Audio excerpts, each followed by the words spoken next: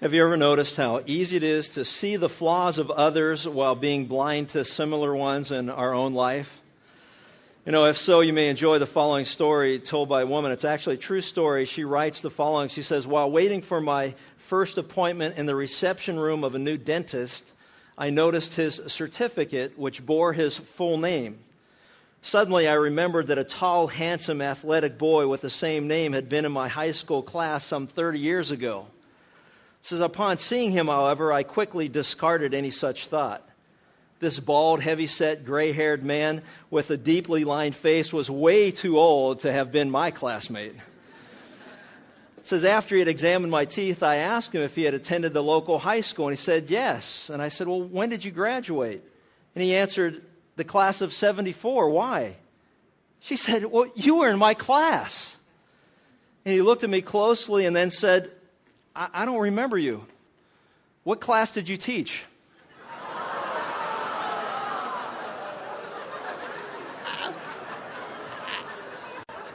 Ouch! Oh! I was thinking of saving it for Mother's Day, but thinking it'd be appreciated as much as it was today. We're all there. We have these flaws, and we can see them in others. We can't see them in ourselves. And, today in our ongoing study through Luke's gospel, we meet a man who experienced such a shocking moment. He asked Jesus the question, who is my neighbor? And was stunned by his answer. So if you'll turn with me in your Bible to Luke chapter 10, verses 25 through 37, we're going to address both the question and the answer. Luke chapter 10, starting with verse 25. We read these words. And behold, a certain lawyer stood up and put him to the test, saying, Teacher, what shall I do to inherit eternal life? And he said to him, What is written in the law? How does it read to you? And he answered and said, You shall love the Lord your God with all your heart, and with all your soul, and with all your strength, and with all your mind, and your neighbor as yourself. And Jesus said to him, You have answered correctly. Do this, and you will live. But wishing to justify himself, he said to Jesus, And who is my neighbor? Jesus replied and said, A certain man was going down from Jerusalem to Jericho, and he fell among robbers, and they stripped him and beat him and went off, leaving him half dead. And by chance, a certain priest was going down on that road, and when he saw him, he passed by on the other side. And likewise, a Levite also, when he came to the place and saw him, passed by on the other side. But a certain Samaritan who was on a journey came upon him, and when he saw him, he felt compassion. And he came to him and bandaged up his wounds, pouring oil and wine on them. And he put him on his own beast and brought him to an inn and took care of him. And on the next day he took out 2 denarii and gave them to the innkeeper and said, Take care of him, and whatever more you spend, when I return, I will repay you. Which of these 3 do you think proved to be a neighbor to the man who fell into the hands of the robbers? And he said, The one who showed mercy toward him. And Jesus said to him, Go and do the same. This passage, we're going to look at 4 points as they relate to the lawyer's question, who is my neighbor? And first you'll notice from your outline, the determination of the lawyer to prove Jesus wrong is found in verse 25. And as you see that, he says, And behold, a certain lawyer stood up and put him to the test, saying, Teacher, what shall I do to inherit eternal life? As we've gone through the Gospel of Luke, we realize that by this time in Jesus' ministry, the scribes, particularly here, the lawyers and the Pharisees, had had enough of him. They felt that he had embarrassed them on numerous occasions. They found him to be eating with sinners, which they detested. He was feeding his disciples on the Sabbath, and later, a week later, on another Sabbath, he healed a man who had a withered hand in the midst of the temple. And then he went on to proclaim that he was Lord of the Sabbath, that he had every right to do that, since as God, he established those rules to begin with. And they detested him for that, and it was continual confrontation. So it isn't hard or surprising to find that this lawyer was putting Jesus to the test. Now, some of you may say, well, Chuck, you know what? Aren't we to test God? And it depends on what you mean by testing him. For example, in the book of Malachi, in Malachi chapter 3, the Lord says to Israel, you know what? Test me in these things. when he's talking about his giving. See if you can ever outgive God. Test me in these things, and you give to me, and see if the storehouses of heaven will not be opened up to you. And the point that he was making is that all of us in some ways test God. Is what you're saying truthful? Is it reliable? Can we depend on it? God, if you say don't do this and I don't do that, will I be blessed as you say that I will? We told Israel of this day that you have a choice between choosing good or choosing evil, choosing life or choosing death. And, make the choice and see if what I tell you is not so. I mean, how often we look through life and go, well, you know what? Wonder if we really do reap what we sow. How do we really know that for sure? Well, you know what? When we choose to do that which is right before God, we'll find that we'll be blessed as he promises. If we choose to do that which God calls sin or wrong behavior, we'll find that, we're going to reap the consequences of that which we've sown. And so in many ways we test God, and God says, go ahead and test me in those things. But how do we know that the testing that this man had wasn't legitimate, the same type of testing? I really want to know. What is it, Lord, that I got to do to inherit eternal life? And the problem is in the word that he uses that says that the lawyer put him to the test. The word test or tempt in this particular case is only used 2 other times in Scripture. And it's the same word that is used when Jesus rebukes the devil in the wilderness temptation where he says, and you shall not tempt the Lord your God. And so we know that the motives of this man are evil and that his intention wasn't to find out truth. His intention was somehow or another to stump him, to cause him to stumble, to try to catch him in some type of a lie so that he could disprove that he is who he claimed to be, the Messiah, the Savior of the world. And so his heart was wrong before God. In other words, what he's saying to you and I is this. You know what? Don't ever test God in a way that tries to trick him as if somehow we could. Because you're going to find that this man, as all of them did, whenever they tested Jesus, whenever they try to get him to stumble, they all end up falling into the pit that they dug for him. And so at the end of the day, he's saying, you can test me to see if my word is true. If you do what is right, I'll bless you. If you do what is wrong, there'll be consequences. If you test me in those things, find out that it's true. But don't ever tempt me as the devil tempted me, and don't ever tempt me as this lawyer tempted me or tested me to somehow disprove me before others. This lawyer's heart was not seeking God or truth. He wanted to prove Jesus wrong, and even more so, he wanted to show off before the crowd that had gathered how much knowledge he himself had. Because after all, he was a lawyer, he was a scribe, he was an expert in the law, he recognized and understood the law, he gave counsel to others, and really what it was kind of like, I'm going to take on Jesus, call him out in a crowd, and show the crowd how much more I know than he claims to know. And Jesus, as always, as God, knows our hearts. And so it's a shame because if you look at the question, it's a great question. Not only is it a great question, it's probably the singular greatest question any human being could ever ask of God, our Creator. God, what must I do to have eternal life? What must I do this side of eternity to ensure that when I die, that I'll be in your presence? It's fascinating to me in our culture, so many people, if they're asked the question, do you believe in heaven? The majority of people in the United States believe that heaven exists. Not very many people believe that hell exists, but at the same time, they believe heaven exists. And the majority of people, if you ask them if they're going to heaven, they would say, well, you know what? Yeah, I'm going to heaven. Based on what? Well, based on the fact that, the alternative isn't that attractive to me. I mean, that's really what it comes down to. It's like, well, based on if those are the two options, I'm thinking heaven. And so it's a great question. It's the question that every person that hears my voice today, I would plead with you, implore you, beg of you to ask that same question, but to ask the question with an open heart. To ask the question with a heart and a mind that says, God, I really want to know that truth, and then whatever you say to me, your will be done. I will do it as you say. See, this man didn't come to Jesus with that question with an open heart. He came to him trying to trick him, and it really didn't matter at the end of the day what Jesus had to say because this man had already made up his mind about who he thought Jesus was. We need to come to God with an open heart. We need to come to God setting aside all our predispositions. We need to come to God setting aside all the things that we think that we know. and ask God to confirm the things we think we know with His Word, and the other things that we're not sure, show us so that we will know your truth. God's truth sets us free from the lies and from our own deception. Having deceived ourselves, God will set us free. So the greatest question, and it's just too bad the man came with the predisposition in his own mind. You know, what's really sad is he also represents, if you recall from our last message, he represents those who are wise and intelligent in verse 21 of this same passage. He says, I praise you, O Father, Lord of heaven and earth, that you have hid these things from the wise and intelligent, and you have revealed them to babes.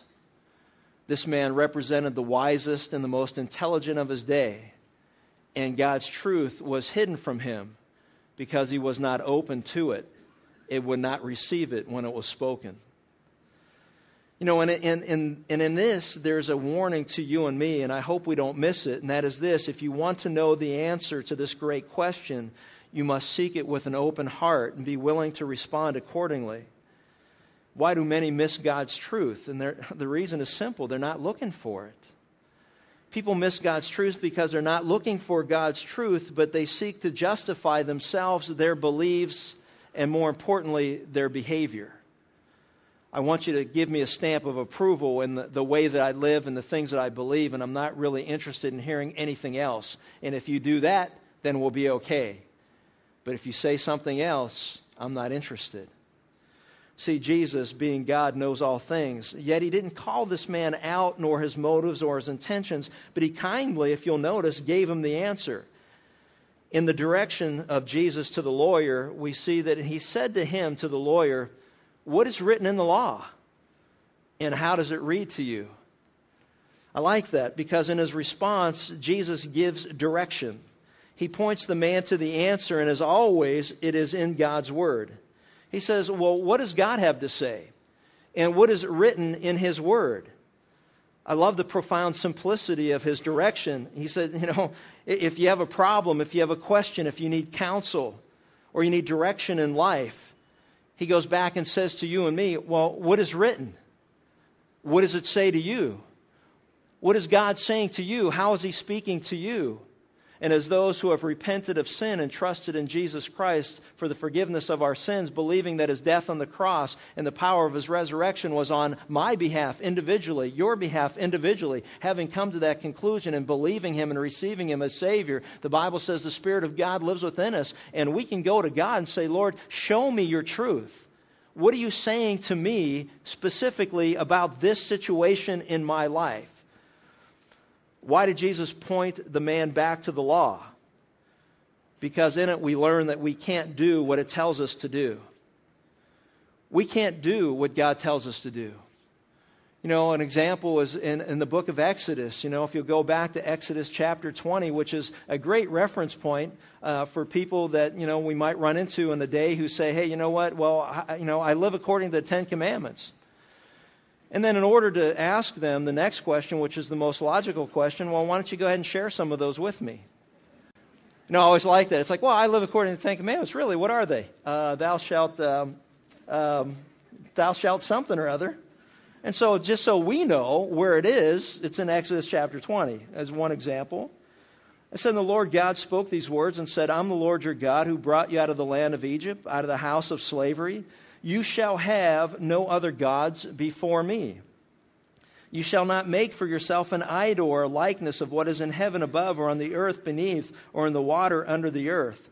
You shall not worship them or serve them, for I am the Lord your God, and I am a jealous God, visiting the iniquity of the fathers on the children, on the third and the fourth generations of those who hate me, but showing loving kindness to thousands, to those who love me and keep my commandments. You shall not take the name of the Lord your God in vain, for the Lord will not leave him unpunished who takes his name in vain. And, you know, you just do a quick inventory of this, you know. Have you always loved God and put Him first in your life? Have you ever put something else before Him? Your own desires. Maybe you didn't carve out a wanton image, but, you know, have you put something else before God in your life? Have you put your career and have you put your pursuit of finances or an education or relationships or something else before God? And the whole purpose of the law as we go through this is to show us that, you know what, we can't do this. You shall not take the name of the Lord your God in vain. There were years where I went as a young person to a denominational church, and people used Jesus' name in vain because there was too many people in the parking lot after they walked out of a church service. And you go, we laugh about that, how ridiculous it is, but you know what? But that's the world we live in. And the whole purpose of God's laws is to show us that we can't keep this. Remember the Sabbath day to always keep it holy. Have you always set aside a day of the week to honor God and to worship Him and praise Him? But on the seventh day is the Sabbath of your God, and you do no work, you or your son or your daughter, your male or female servant, your cattle or your sojourner stays with you. For it was in 6 days the Lord made the heavens and the earth, the sea and all that is in them, and rested on the seventh day. Therefore the Lord blessed the Sabbath day and made it holy. Honor your father and your mother, that your days may be prolonged in the land in which the Lord your God lives. How many of us can honestly say before God that as children or young people or teenagers, as we were growing up, that we always honored our mother and father by the choices that we made and the behavior that we entered into? I'm just kind of going wrong, self-evaluation here. I'm not doing too well so far. You shall not murder. Oh, I didn't kill anybody. But I beat some people. But it's kind of like you go, well, but Jesus came along later and said, hey, you know what? But if you hate somebody in your heart, you've murdered them. Oh. All right, wrong. When you go through the list, thou shalt not commit adultery, thou shalt not steal, you shall not bear witness, don't lie about something or somebody, don't covet. In a materialistic, capitalistic nation as ours, you shall not covet your neighbor's house. Ladies, thou shalt not covet thy fellow woman's Nordstrom outfit. Thou shalt not covet that purse that you saw. Thou shalt not covet that car in the parking lot that's blocked you in because they came later than you, and you had to park at the zoo and walk all the way over here in the mud, and they came even later and they got to park in the paved parking lot. Thou shalt not covet that space. And the whole point of all of this is, we're just done. And the whole purpose of God's law is to show us that, we are guilty. Guilty, guilty, guilty, guilty, guilty. Man, you know what? Well, I've got a problem, you've got a problem, and you know what? What's the answer to the problem? The answer is that the law of God is a tutor or teacher to lead us to our Savior. You and I cannot do what God calls us to do, and He reveals our sinfulness through His Word, through His law, so that we know that all of us have fallen short of the glory of God. Not one of us are righteous. We all have sinned and turned our back on God. And now the answer then is, well, what do we do about it? He says, you can't do anything about it. What must I do to inherit eternal life? Well, He said, keep the law, honey.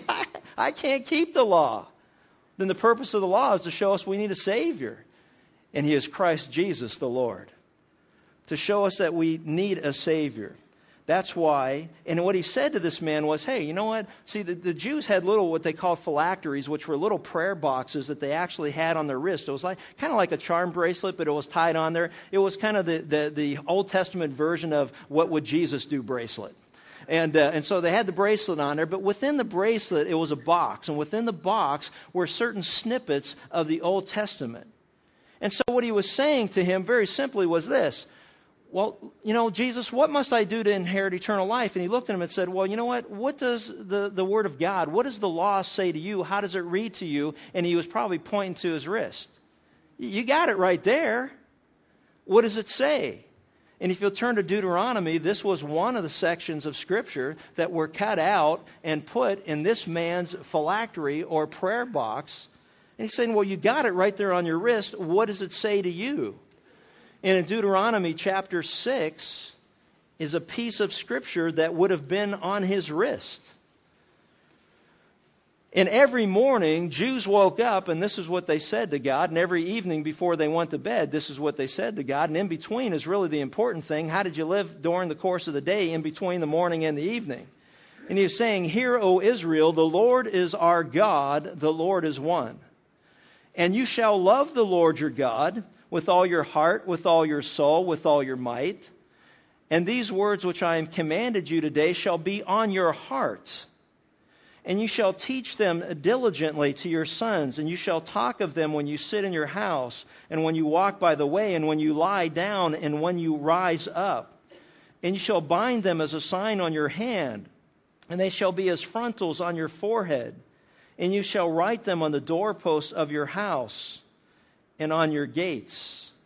If you'll turn to chapter 11, another section that they would have is found in chapter 11, verse 13. It says, and it shall come about, if you listen obediently to my commandments which I am commanding you today, to love the Lord your God, serve him with all your heart and with all your soul, that he will give the rain for your land in its season, the early and the late rain, that you may gather in your grain and your new wine and your oil. And he will give grass to your fields and your cattle, and you shall eat and be satisfied. But beware, though, lest your hearts be deceived, and you turn away and serve other gods and worship them. Or the anger of the Lord will kindle against you, and he will shut up the heavens, so that there will be no rain, and the ground will not yield its fruit, and you will perish quickly from the good land which the Lord is giving you. You shall therefore impress these words of mine on your heart and on your soul, and you shall bind them as a sign on your hand, and they shall be as frontals on your forehead. And you shall teach them to your sons, talking of them when you sit in your house, and when you walk along the road, and when you lie down, and when you rise up. And you shall write them on the doorposts of your house and on your gates. If you'll go back to Luke, you'll notice what he's saying is very simple. Hey, listen, what does the law say to you? You know, you got it right there on your wrist. You've got it there. You know what it says. And, you know, you start each day saying this prayer to God. You end each day saying the same thing. And what Jesus is concerned about, what God's always concerned about in our life is, you know, what are you doing in between? How are you spending the time in between when we're praising God here at this particular moment, and when we praise God and thank him for another day at the end of the day? But what do we do in between? See, that's why he immediately answered from Deuteronomy. If you'll notice, he immediately answers, and he gives the answer. He said, you shall love the Lord your God with all your heart and with all your soul, with all your strength and with all your mind, and your neighbor as yourself.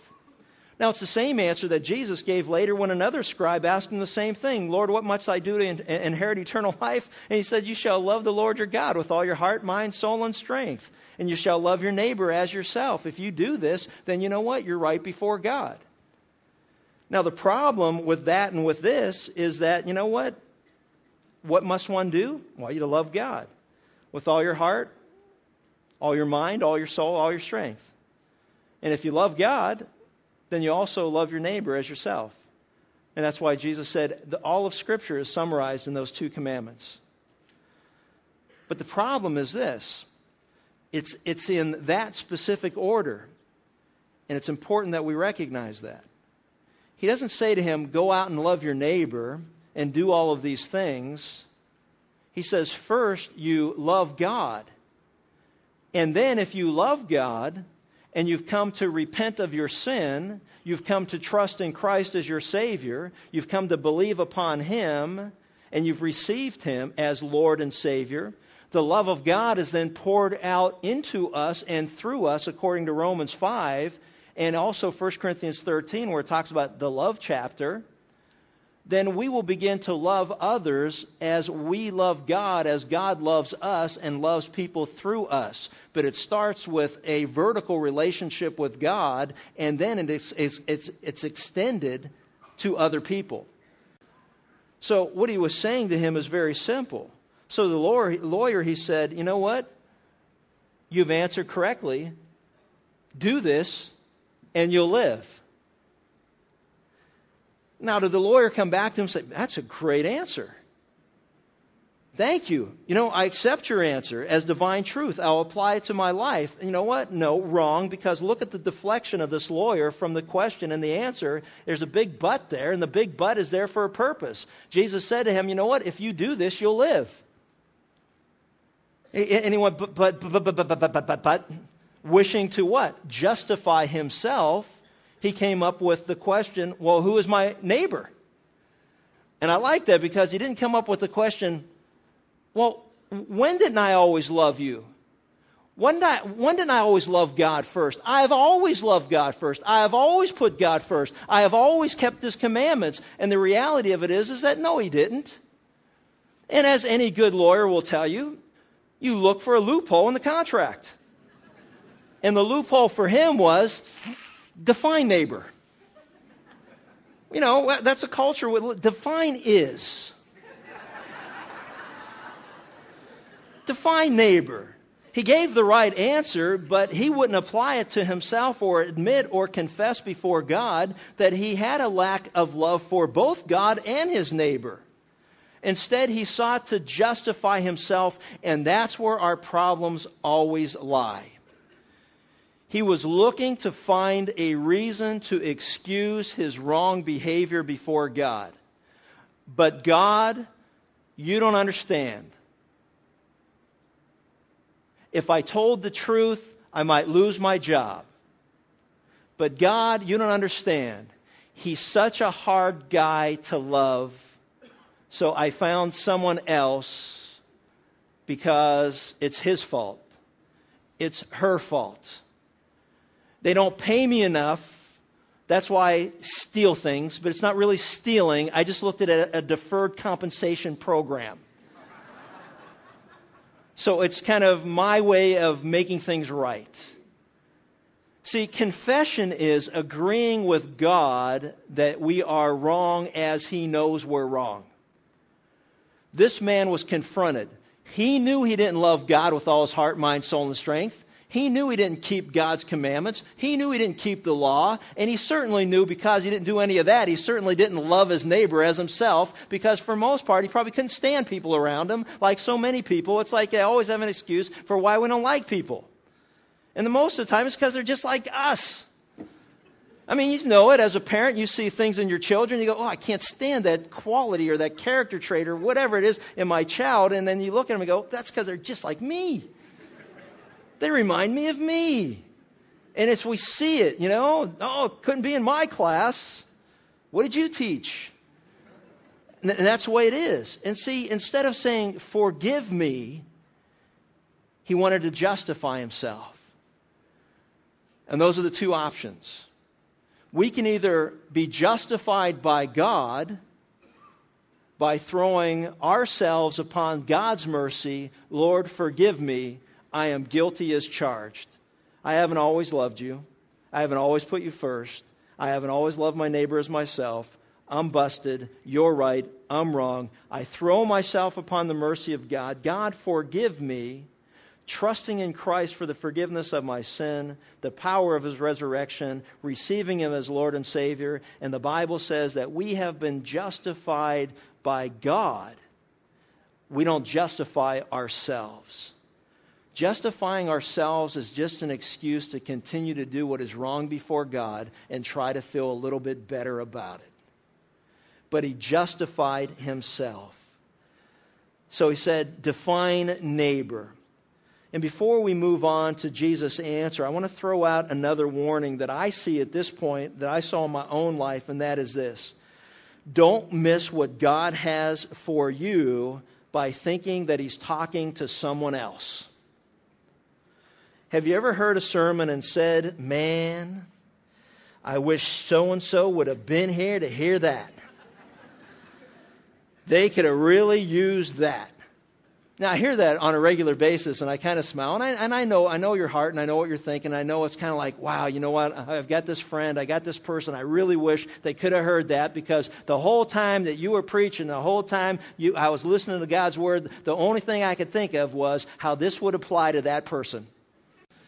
And so what I will challenge you to do today is try to set that aside and then take it a little more personally. The whole time I heard the Word of God, He was speaking to me about what I need to do instead of someone else. Hey, praise God, we got the tape and CD ministry, you know, and we got those people that we're praying about. We can give it to them, but all I'm saying to you is this. Don't miss what God has to say to you as you are so concerned with someone else being obedient to Him. You follow Him. This man missed it because he was thinking about, this doesn't apply to me, must apply to someone else. Think back on the lawyer and notice what Jesus answered him and said, why don't you go ahead and kind of just apply what you've learned, or worse yet, why don't you go ahead and practice what you preach? How many times do you think he had given that answer to those who came to him seeking counsel as far as God's word was concerned? The greatest commandments: love the Lord your God with all your heart, mind, soul, and strength, and then to love your neighbor as yourself. And Jesus said, you know what? Why don't you practice what you've been preaching to others? It's truth. Now just apply it in your own life. And we are all really good at giving counsel to others, but we need to make sure that, first we study the laws of God as Ezra did, then we live it, and then we can teach it.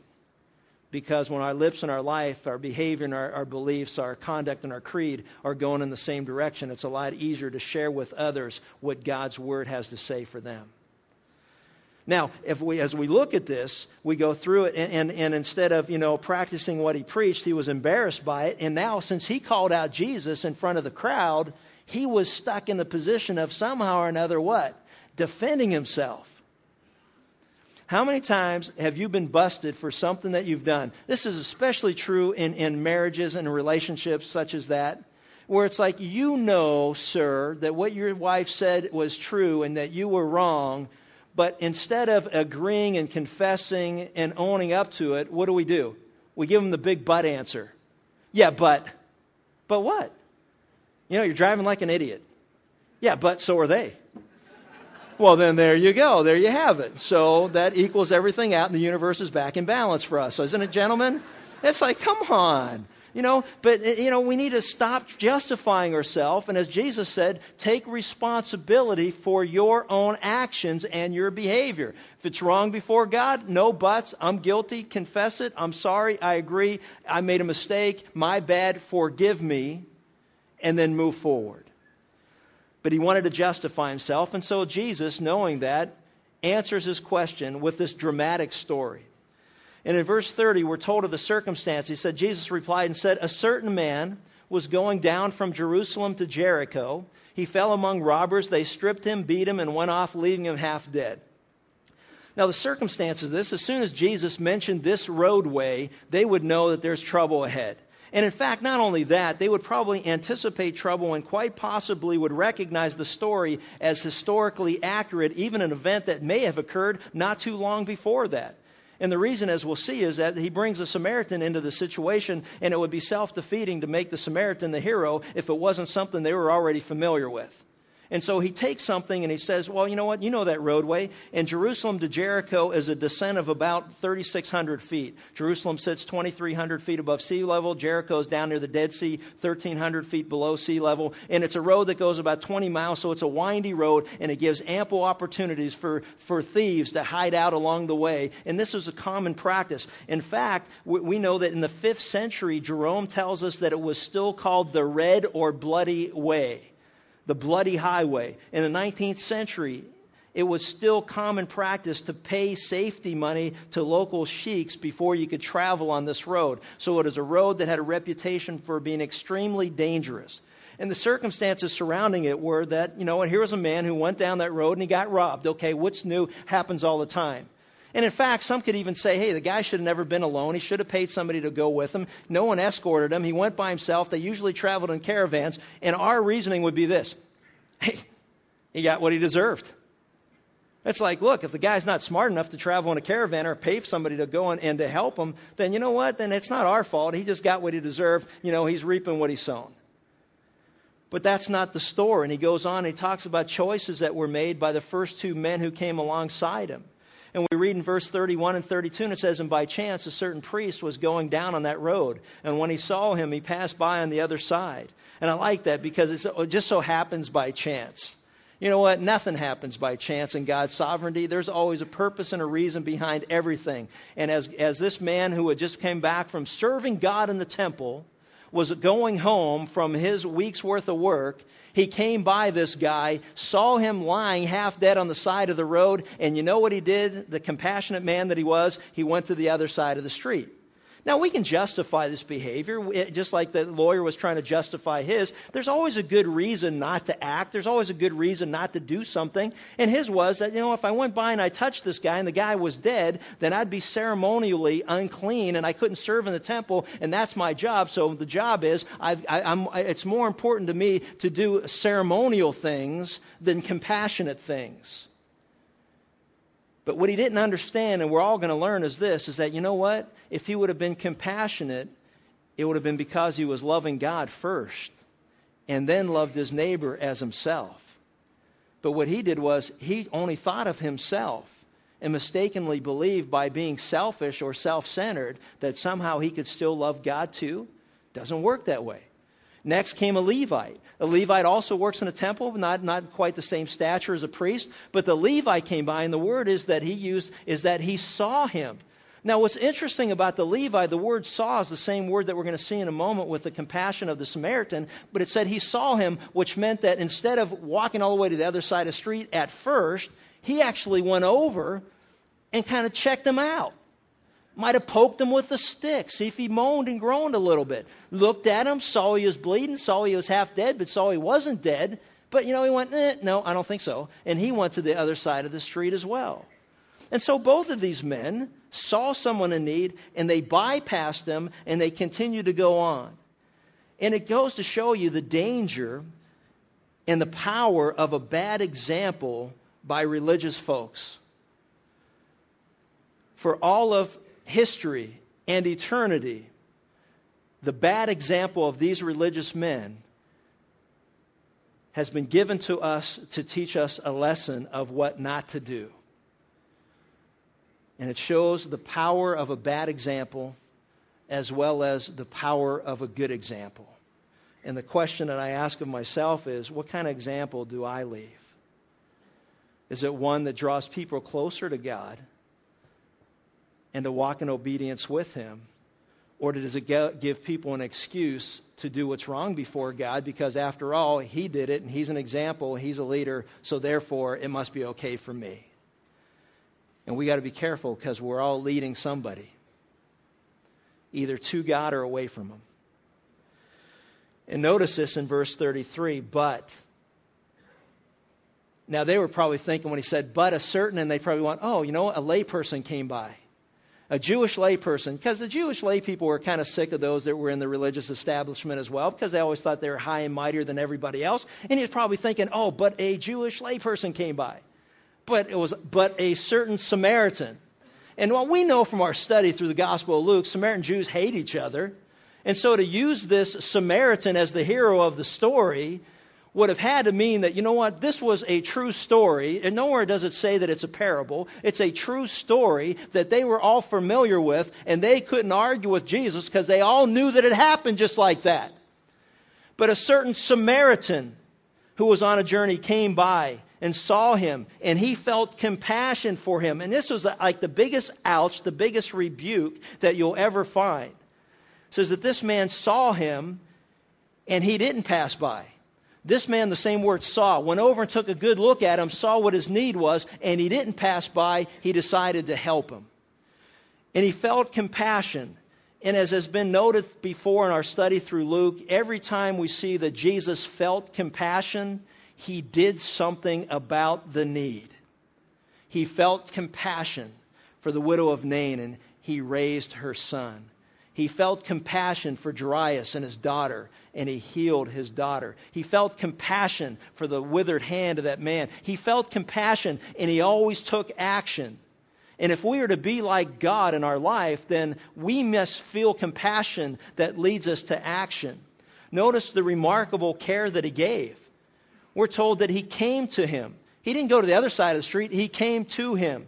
He saw and noticed his wounds. He bandaged them up. He poured oil and wine over them. He put him on his own donkey, and He brought him to an inn, and He took care of him. He spent the night nursing his wounds. And then on top of that, on the next day, He took out 2 denarii, gave it to the innkeeper, and said, take care of him, and whatever more you spend when I return, I will repay you. And what he was saying was, here, he gave him enough money for 24 days of needs. 24 days, almost a month. He said, hey, this guy is in deep trouble. He may need help. I'm going to give you enough money to take care of him for almost a month. And if that's not enough, when I come back around, I'll pay you whatever else needs to be paid. I'm going to tell you something about the Samaritan. He must have had a great reputation. He must have been a man of integrity. He must have been a businessman who regularly went that route that this innkeeper would say, okay, I'll take that money, and I know you're good for it, and I'll see you the next time you're back in town. And man, what a statement that is for all of us. What kind of integrity do you have? What kind of reputation do you have? Because God says, you know what? Reputation is to be more esteemed than silver or gold. In our business world, we need to have reputation that say, that's not a man or that's not a company that's always looking to make a buck. They're in it to do a good job and have a good reputation. And I'm telling you, finances, profits, all the rest of it is a byproduct of doing what's right before God. We need to be committed to that. This man's action reflected his love for God. It was his love for God that motivated his love for even an enemy. He put to practice what Jesus had been talking about when he said, love your enemies. Pray for those who persecute you. And it also helps us to understand that it's by grace through faith that we put our faith and trust in Christ first, and then the love of God flows through us to others. See, that's why people get confused about faith and works. Listen, faith always precedes works that are pleasing to God. That's why in 1 John 3 it says, this is how we know what love is, that Jesus Christ laid down his life for us. And we ought to also lay down our lives for our brothers. If anyone has material possessions and sees his brother in need, but has no pity on him, how can the love of God be in him? And so it starts with, if you've trusted in Christ, how can the love of God not be in you who say you've trusted him? If the Spirit of God resides in us, how can the love of God be in us if we turn our back to the needs of our fellow man? That's why James said, listen, faith without works is dead. You can say you love God all you want. You can say you prayed the prayer. You went down front. You signed the card. Whatever it is that you want to do. You can make that claim. That's why Jesus said in Matthew 7, many people have made that claim, but they are still on the road to destruction because they have never come to true saving faith. They've made a claim, but the claim hasn't been honored by the God of creation, the God of heaven, the one who causes us to be born again by the Spirit of God. And he's saying, if you really want to test if you're in Christ, then how do you live your life? Faith precedes works, but works that don't come after faith means that you don't have a saving faith at all. They go hand in hand, and it is not contradictory, and it is not a conflict in Scripture. It is very clearly taught and very easily understood. If you love God, you'll love your fellow man, period. Now, it doesn't mean we're going to be good at it right away, but it means we need to be moving more and more in that direction as we're conformed into the image and likeness of our Savior. As we become more like Jesus, let me tell you something. This Samaritan was a lot like Jesus. Why? Because he saw someone in need, he felt compassion, and he was moved with compassion to do something about it. And so that's what we need to recognize and understand, that God's love is proactive. God's love initiates. He sees our needs even before we do, and we should see the needs of others, anticipating them, sensing what their problems are, even before they ever come to us with help. If you see somebody that's having marital problems, be proactive and get involved. If you see somebody with financial problems or material need problems, be proactive and get involved. If you see people that have health issues and concerns, be proactive and get involved, encourage them. Come alongside of them. We need to look at people and see them as God sees them, because I'm telling you right now, they're not going to ask us for help. Very few people will say, I need help.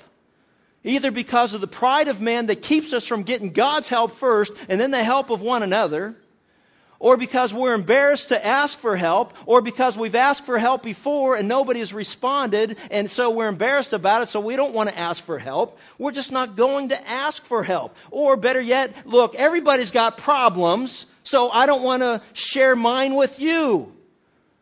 You have your own problems to bear. And so what happens is, we don't share these things, and that's why God says, but Chuck, you need to be looking for those things and be proactive.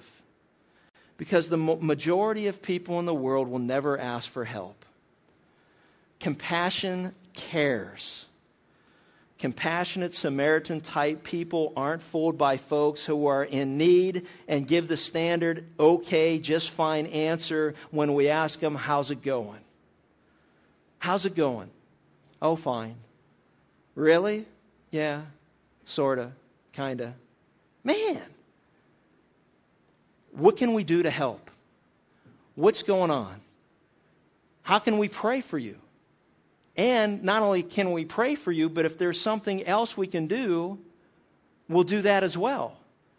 This guy just didn't say, hey, he went by him, he said, I'll pray for you, brother. I'm sure he prayed for him and he helped him. I'm sure he prayed for him while he was on his trip, that, he was healing fine, because that's the love of God that's within each one of us who have come to faith in Christ. Too many folks are like the man who wrote the following: don't be fooled by me. Don't be fooled by the face I wear. I wear a mask. I wear 1,000 masks.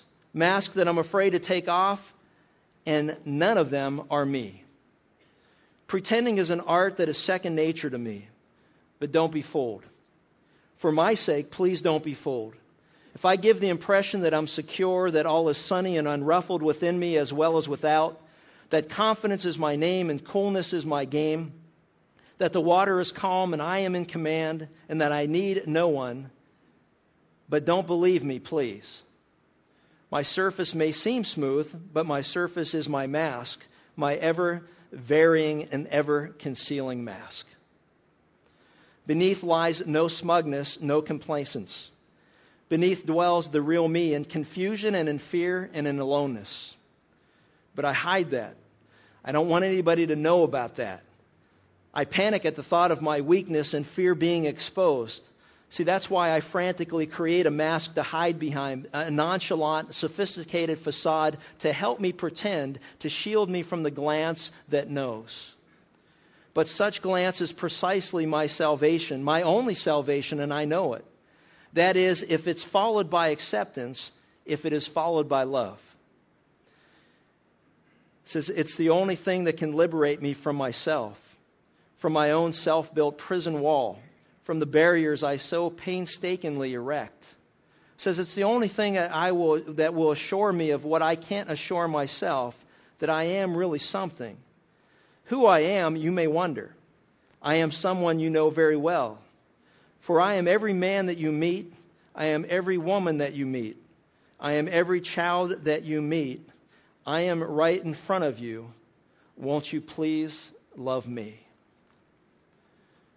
Isn't that the truth?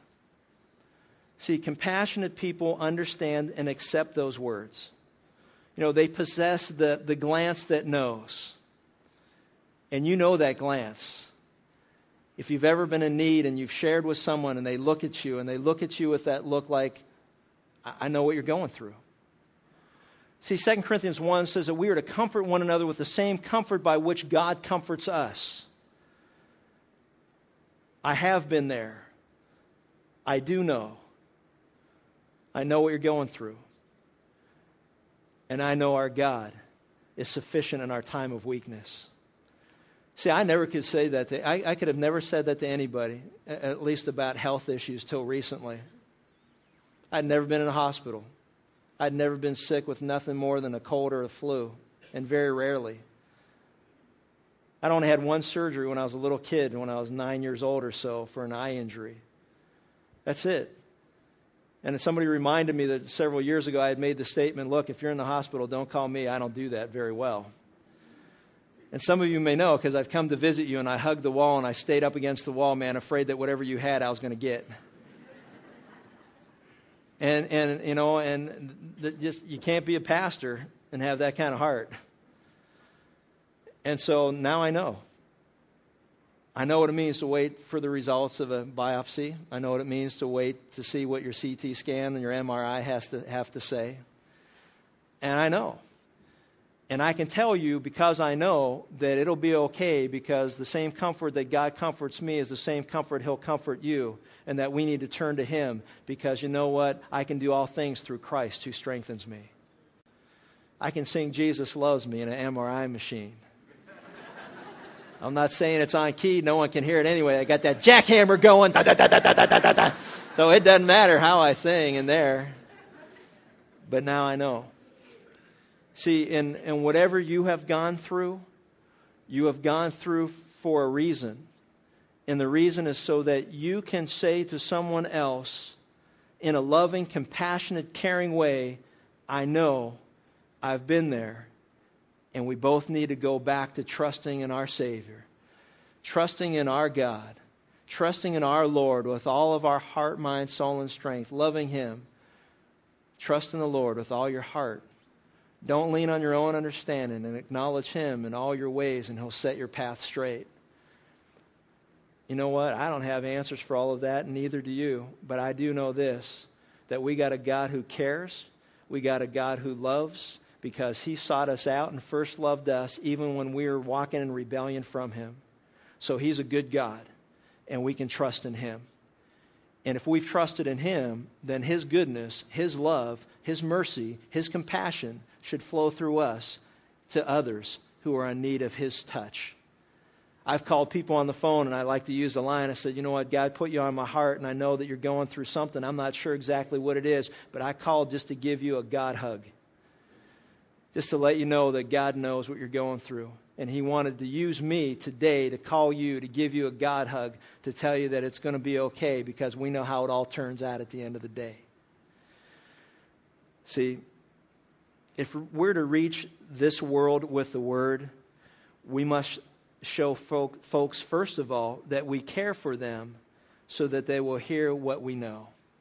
You know, people will not care about what we know until they know that we care. We got to love people first. Jesus always loved them first, and then they were open to listen to His gospel. Which brings us to the conclusion of Jesus' message in verse 36 and 37. It said, which of these three do you think proved to be a neighbor to the man who fell into the robber's hands? Can you just picture the scene? This guy standing there at first, all cocky, thought he knew everything about the law, didn't think Jesus was the real deal, thought he was an imposter and a phony, dug a big pit hoping that he'd get him to fall into it. And here was this guy ready to take the final plunge into the pit that he dug for Jesus. Jesus said a very simple question: who do you think of the three men that went by proved to be the neighbor? Well, fortunately, the guy stopped trying to justify himself and said the one who showed mercy toward him. He said, that's right. Go and do the same likewise, or literally says, go and keep on doing it likewise. You go and keep on doing it likewise. See, the lawyer wanted to discuss neighbor in a general term. You know, it's kind of like, who is my neighbor? But Jesus forced him to recognize his neighbor as a person. See, you know, it's the old definition. You know the difference between a recession and a depression? A recession is when a whole bunch of people are out of work. And a depression is when you're out of work. That's the only difference. And that's just the truth. You know, it's one thing to talk about a whole bunch of people being out of work and having pity on them. It's another thing to do something to get people jobs. See, it's one thing to, you know, put people in this unknown big lump category of people. It's another thing to make them into an individual person, an individual face, an individual soul. And what Jesus did was He took it out of debating this thing forever and said, I'm going to take this general term neighbor and I'm going to put a face on him. And he's the guy that was laying on the side of the road, beaten half to death. And what are you going to do about it? See, we need to make sure that we recognize and understand that, you know, He moved from duty to love or debating to doing. And it's not that God doesn't want us to debate and have certain conversations or discussions, but one thing that I've learned in my past 20-some years of walking with the Lord, and that is this: not every committee is committed. And what that means simply is this: not every committee that gets together is committed to actual do something. There are people who love to talk about things forever. But there's a point where you have to take action. And so we need to discuss those things, but we need to be committed about putting those things to action. Talk about it all you want. Let's do some things. Let's get it done. You can talk about how we should have helped the guy, what we should have did, how to do it, what to do, and the guy would die. He'd bleed to death. We need to do things. One of my favorite in closing D.L. Moody stories illustrates this point. It was great. He was attending a convention in Indianapolis, and Mr. Moody asked a singer by the name of Ira Sankey to meet him at 6 o'clock one evening at a certain street corner. So he got Mr. Sankey there. He put him on a box. He stood up, and Irv Sankey began to sing. And what happened as he sang, he generated a lot of interest in what was going on. Crowds of people started to come to hear him sing. And at a certain point where there were so many people that were there, then Moody said, okay, let's go head on inside the church building. Goes inside the church building. It gets filled up with people, and he has an opportunity now to reach these people with the love of God found in the gospel of Jesus Christ. He confronts them on their sinfulness and their need to repent from sin. He confronts them with God's love, that God so loved the world, He gave His only begotten Son. Whosoever would believe in Him would not perish, but have everlasting life. He told them that they needed to confess and agree with God. They were guilty sinners, that they needed to turn from sin, throw themselves upon the mercy of God, be justified by grace through faith in the finished work of Christ, to trust Him as Lord and Savior. And people were responding to the gospel. And just then He looked out, and the people who were holding the convention were coming to the back door, and He said, we must all leave the building now. For the people that were coming, the convention wishes to come and discuss the question, how to reach the masses. Ouch. But his point was well taken. We can talk about reaching the world with the Word. We can talk about sharing the gospel with others. But you know what? Don't miss, from the time you wake up in the morning till the time you praise God for another day that He's given you, don't miss this huge window of opportunity called today. This is the day the Lord has made. Let us rejoice and be glad in it. Religious observances do not mean you love God or your neighbor. There are a whole bunch of people filling up a whole bunch of churches, even at this moment in time, and it doesn't mean they love God or they love their neighbor. It means that they are observing some religious thing that they do. Professing to be religious doesn't guarantee eternal life. What does? Confession and agreeing with God that we are sinners, that we fall short of God's glory. Repentance or turning from sin and turning to God. Throwing ourselves upon His mercy at the cross of Christ. God, forgive me. I'm guilty as charged. And I believe that you say that Jesus died on the cross for my sins. The sins of the world and the predetermined plan of God put Jesus Christ on the cross. We need to come back to Jesus Christ and Him crucified. He was raised again 3 days later. He is alive today, that all who come to Him and throw themselves upon His mercy, He is alive and can offer eternal life to all who believe upon Him.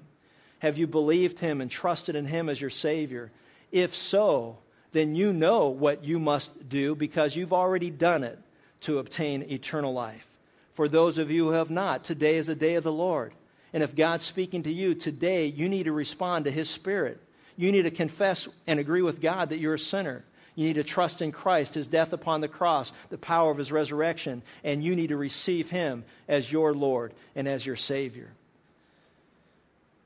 And finally, love for God is demonstrated in love for anyone who is in need. Who is my neighbor? Anyone who is in need. May God's love flow through us to them so they're attracted to our Savior. Let's pray. Father, thank you for the clarity once again of your word. But more importantly, thank you for your Spirit who convicts us of sin, righteousness, and judgment. God, I pray right now for those who are here that may not know you personally, and you're tugging on their heart today. May they respond here and now, simple prayer. Father, forgive me. I can't keep your commandments. What was said today is true of me. I've lied, I've cheated, I've stolen. I've hated people, I've coveted, I've wanted what they have. I wanted their job, their promotion, their material things. God, I didn't need to hear any more. And I believe and I trust you when you say that you sent your Son to die on the cross for my sins. That He was raised again 3 days later. He's alive today, and I know that you hear my prayer even now as I pray it. God, forgive me. In the best of my ability, I believe and trust in Jesus Christ as my Savior. And God, I pray for all of us who have come to know you, and your Spirit resides within us. that we will love others as this Samaritan loved his enemy. That we will be proactive and seek out those who we hear are having difficult times, not waiting for them to come to us, but us going to them as you sought us out. God, may we have hearts of compassion, hearts like Jesus. And we pray these things in Jesus' name. Amen.